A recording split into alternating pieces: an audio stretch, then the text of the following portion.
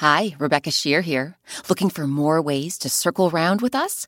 Join the Circle Round Club and get all sorts of great perks, like a welcome box with Circle Round goodies, monthly newsletters, even ad-free episodes, and bonus bedtime stories. Support our public radio podcast and sign up now at wbur.org/circleroundclub. WBUR Podcasts, Boston.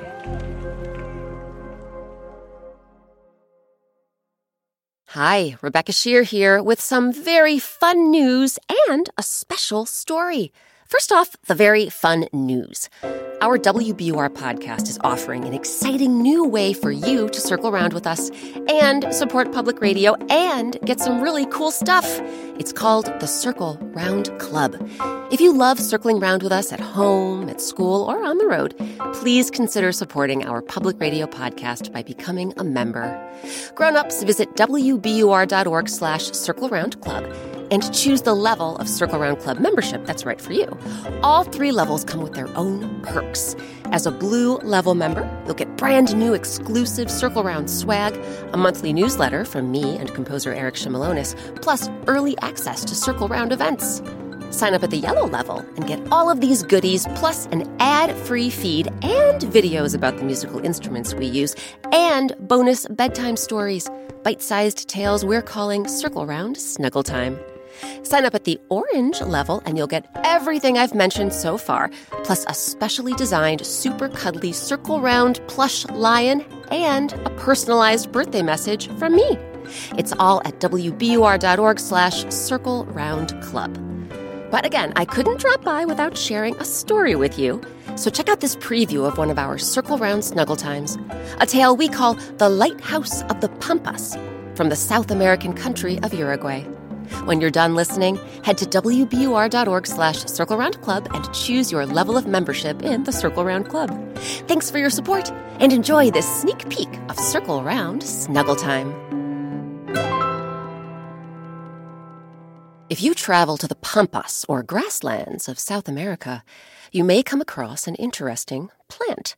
It's called the ombu, and it looks a lot like a tree, with a big trunk and an umbrella-like canopy covered with glossy leaves and clusters of greenish-white flowers that eventually give way to crimson berries. The ombu has a nickname, the Lighthouse of the Pampas. Why? Well, when you're stranded at sea, a lighthouse is a beacon, right? A sign of safety. And when you're tromping through the dry, hot Pampas, the ombu is a beacon too, since its wide canopy provides cool shade from the blazing sun.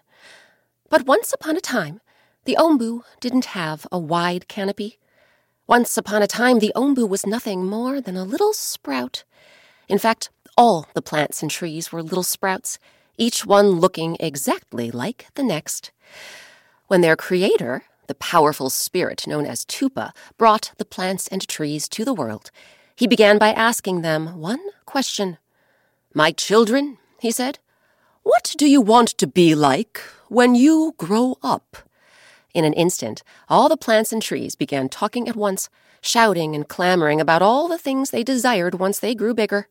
Well, I say all the plants and trees, but the truth is, one of them remained silent. Ombu stood back from the hubbub and didn't say a word. "Children," Tupa cried out, "children, please, speak to me one at a time." The first to speak was a tree known as quebracho. "Tupa," she said, "when I grow up, I want to be strong and hard and able to resist any blows that fate might send my way." "Very well," Tupa replied. "As you wish, so it shall be." And indeed, to this day, quebracho has been strong and tough. In fact, in Spanish, the word quebracho translates to axe breaker. The next to state their wish was a plant known as jacaranda, or jacaranda in Spanish. "Tupa," he said, "when I grow up, I want to impress everyone with a crown of beautiful flowers and a wonderful fragrance." "Very well," Tupa replied. "As you wish, so it shall be." And ever since, jacaranda has bloomed with thousands of fragrant purple flowers each and every year. The next to come forth with their desire was a tree known as cypress. "Tupa," she said, "when I grow up, I want to be lovely and green all year long, and I want to tower above everyone else." "Very well, Cypress. As you wish, so it shall be." And wouldn't you know it, to this day, the Patagonian cypress is an evergreen tree that's so tall, straight, and narrow, it's sometimes called the sequoia of South America. Once Cypress got her wish, Tupa went from creation to creation, hearing their requests and granting them. The last in line was Ombu. "Ombu," Tupa said, "we have yet to hear from you. What is your wish? What do you want to be like when you grow up?" "Well, Tupa," Ombu said, "I don't wish to prove how strong I am, or to impress others with my color or fragrance or height." "What do you wish then?" Tupa asked. How will Ombu answer Tupa's question? You can find out by joining the Circle Round Club. Visit wbur.org/Circle Round Club and choose your membership level today. Again, that's wbur.org/Circle Round Club. Thanks for supporting public radio. And as always, thanks for circling round with us.